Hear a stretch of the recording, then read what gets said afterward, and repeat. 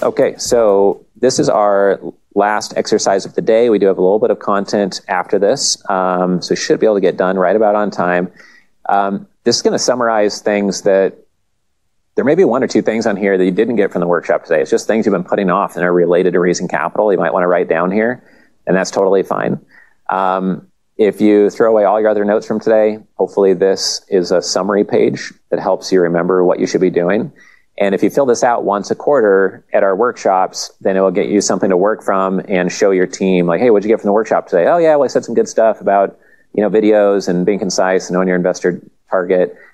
This makes it much more of a game plan for you on how you can execute moving forward. So the first box up here is just what written materials are you going to put in place this next quarter. It could be a white paper, an article, maybe it's just 3 podcast interviews the next quarter. The next one is how many new connections you want to make, just as a goal. How many new leads do you want to get in your system? Is it 50 new investor leads, et cetera? Next one here is your overall investment completed. Are you trying to raise $500,000 a month, $2 million a month, or getting 1 deal done per month, et cetera? Over here on these projects, these are projects like A, B, C, D. And it could be from easiest to hardest. It could be from most critical. Like you really need to get the CRM in place, and it's not going to be super easy, but it's just really critical. So maybe you want to do that first. Then close number two might be to rebrand, figure out your investor demographic, figure out that one-liner, and just remember all this builds on itself. So while your CRM, you need no matter what, getting your one-liner and your brand done, you can't really do that and have it dialed in if you don't know who you're dialing that in for. So getting that investor demographic down is critical. This middle section here is what habits you're going to put in place. Are you going to sit in a freezer with ice in it like Andres? Are you going to, stop drinking coffee? Are you going to work out 5 days a week? Are you going to meet with your accountability partner every Monday? Are you going to call 10 investors every single day? Are you going to use text message marketing once a week? The anchor is something that's slowing you down. Is it tons of emails coming in and flooding your inbox, taking up all your time?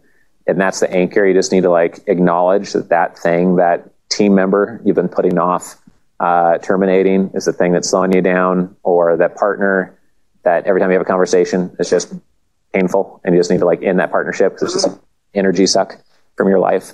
Then that's something to consider.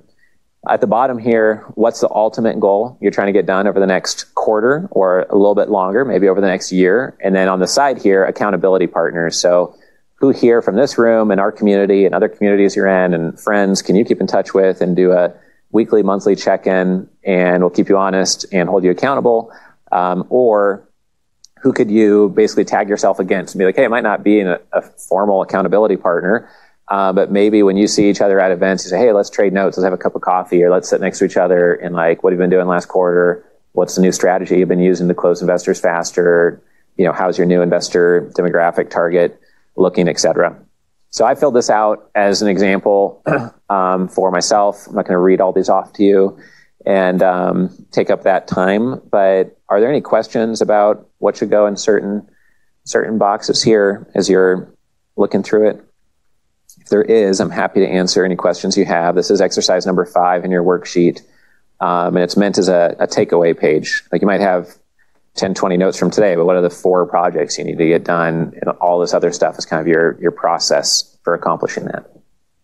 Any questions? I'll see if there's any questions virtually. If not, then why don't we take the next 8 minutes to complete this, because there's a lot to fill out here. You may not know exactly what to put in every box, but fill out what's easy when it comes to you naturally, and then you can always be reviewing this again on the way home and kind of debriefing.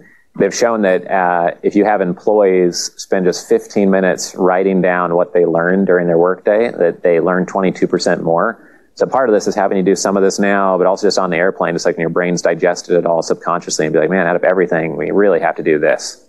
It's the one big takeaway or whatever else you want to flush out on here.